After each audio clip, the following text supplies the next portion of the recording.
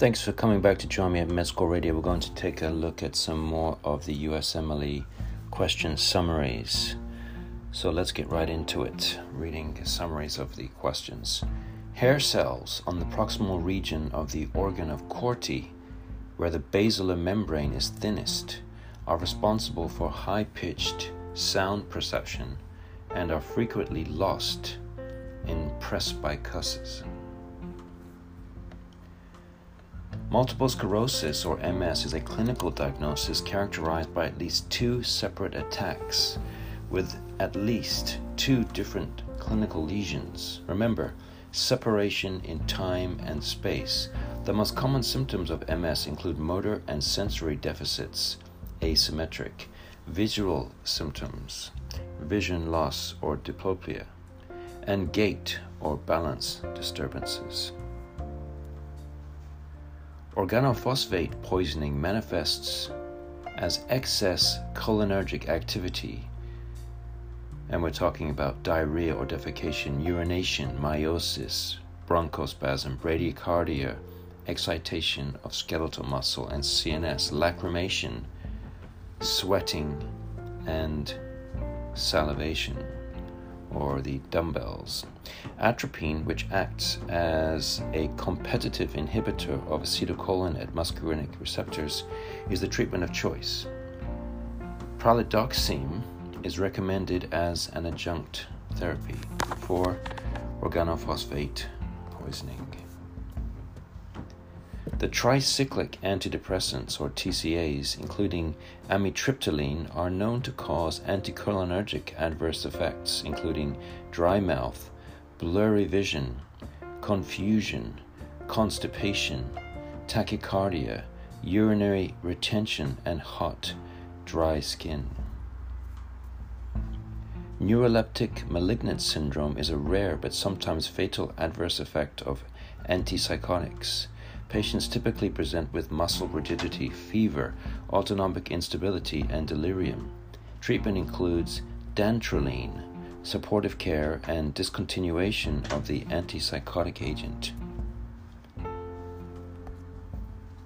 Burkitt lymphoma develops following the T814 translocation and activation of the CMYC, and presents with a starry sky appearance due to dark staining of lymphoid tumor cells with interspersed light staining, tangible body macrophages containing phagocytosed apoptotic cells. It is commonly associated with Epstein-Barr virus infection. So remember, Burkitt lymphoma, T814 translocation and activation of CMYC.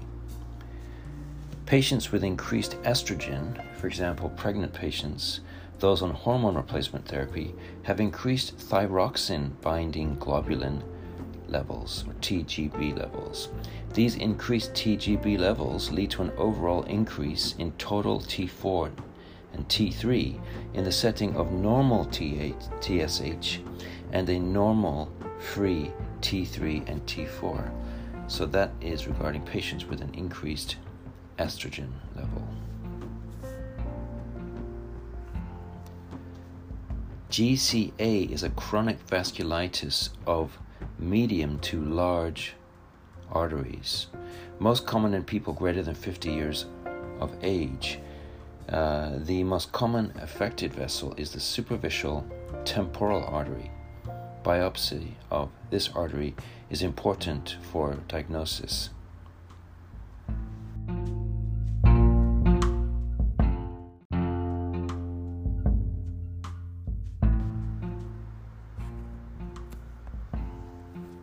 And continuing on, in the presence of fever, rash, and deteriorating renal function following antibiotic use, consider acute interstitial nephritis. Common culprits include penicillins, cephalosporins, and sulfonamides. One would expect to see white blood cell casts and eosinophils in the urine, as well as Fe and A greater than 2%. Executive function The ability to organize and perform tasks can be tested by the clock drawing test, an element of MOCA. This is done by asking the patient to draw a clock oriented to the time requested. Anaplastic thyroid carcinoma is an undifferentiated and aggressive tumor that presents with a rapidly enlarging neck mass and regional metastatic spread. Reed-Sternberg cells are pathognomonic for Hodgkin's lymphoma. Hodgkin's lymphoma may be associated with Epstein-Barr virus. Fever, weight loss, night sweats, pruritus, and cough are among the list of presenting symptoms. A family history of multiple family members with breast cancer diagnosed at an early age, less than 40, should raise the suspicion of a genetic susceptibility to breast cancer, such as BRCA1 or BRCA2 gene mutation. Patients with such histories should be monitored closely. Uterine prolapse is relatively common in multiparous women.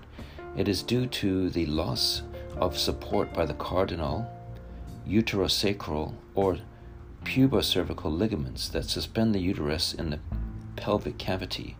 Stretching of these ligaments will allow the uterus to prolapse, as they can no longer counteract intra-abdominal pressure. Complications of uterine prolapse include bilateral hydronephrosis and ultimately pyelonephrosis.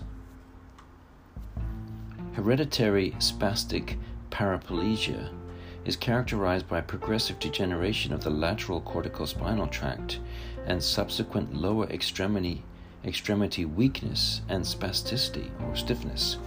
The lateral corticospinal tract contains motor neurons that control descending voluntary movements of contralateral limbs. Yolk sac tumors of the testes typically manifest as a testicular mass in infants or young children and are characterized by an elevated AFP level. The tumor can be distinguished histologically by Schiller-Duval bodies, pathognomonic for yolk sac tumors, which resemble primitive glomeruli.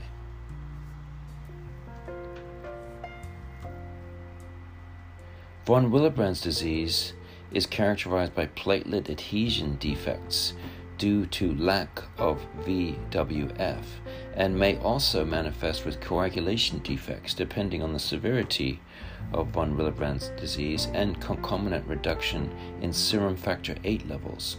Patients typically present with easy bruisability and prolonged mucosal bleeding.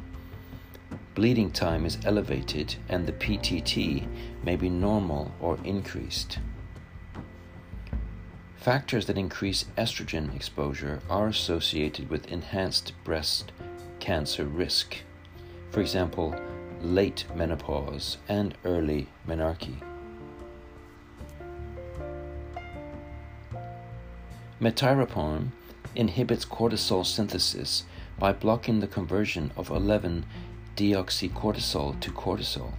In response to metyrapone administration, individuals with primary adrenal insufficiency develop an increase in ACTH, but their levels of 11-deoxycortisol and cortisol remain low because their atrophic adrenal glands cannot respond to ACTH.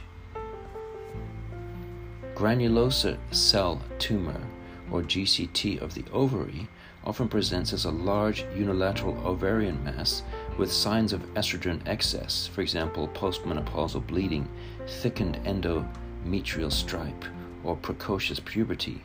The diagnosis of GCT can be confirmed on histology by the presence of Cal-Exner bodies, which are cuboidal cells in rosettes with grooved nuclei.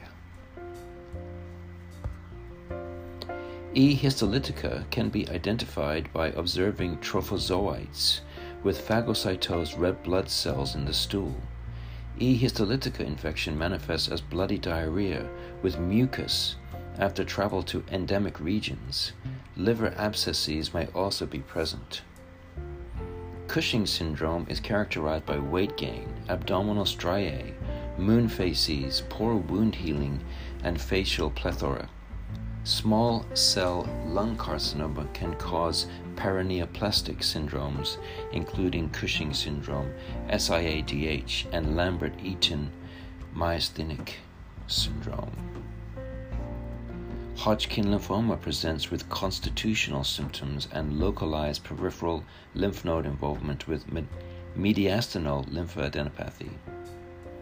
The nodular sclerosing subtype is the most common form.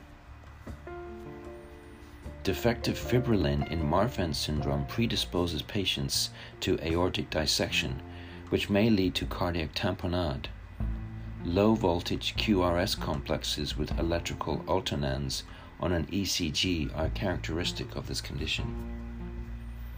Antiphospholipid antibody syndrome, or lupus anticoagulant, is caused by antibodies directed against platelet phospholipids. It is associated with increased coagulation times, recurrent thrombosis, and miscarriages. TGV, a congenital cyanotic right-to-left shunt, results from the failure of the aorticopulmonary septum to spiral. This condition manifests with neonatal hypoxia and an egg on a string appearance of the heart on chest X-ray. We're talking about transposition of the great vessels here. Elevated alpha-fetoprotein levels in maternal serum during gestation are associated with open, for example, not skin-covered, NTD, such as meningocele, myelomeningocele, and encephalocele, and anencephaly. Normal alpha-fetoprotein levels are found with spina bifida occulta. NTDs or neural tube defects can often be prevented with adequate maternal intake of folic acid. Preeclampsia is characterized by hypertension, proteinuria, and edema at or after 24 weeks gestation. Major complications include disseminated intravascular coagulation, or DIC, HELP syndrome, and acute tubular necrosis. DIC is confirmed and monitored by fibrin split products, for example, D-dimers, prothrombin time, partial thromboplastin time, and platelet count. So thanks very much for joining me for that session, a review session. Stay with me. Come back another time to hear some more of Med School Radio.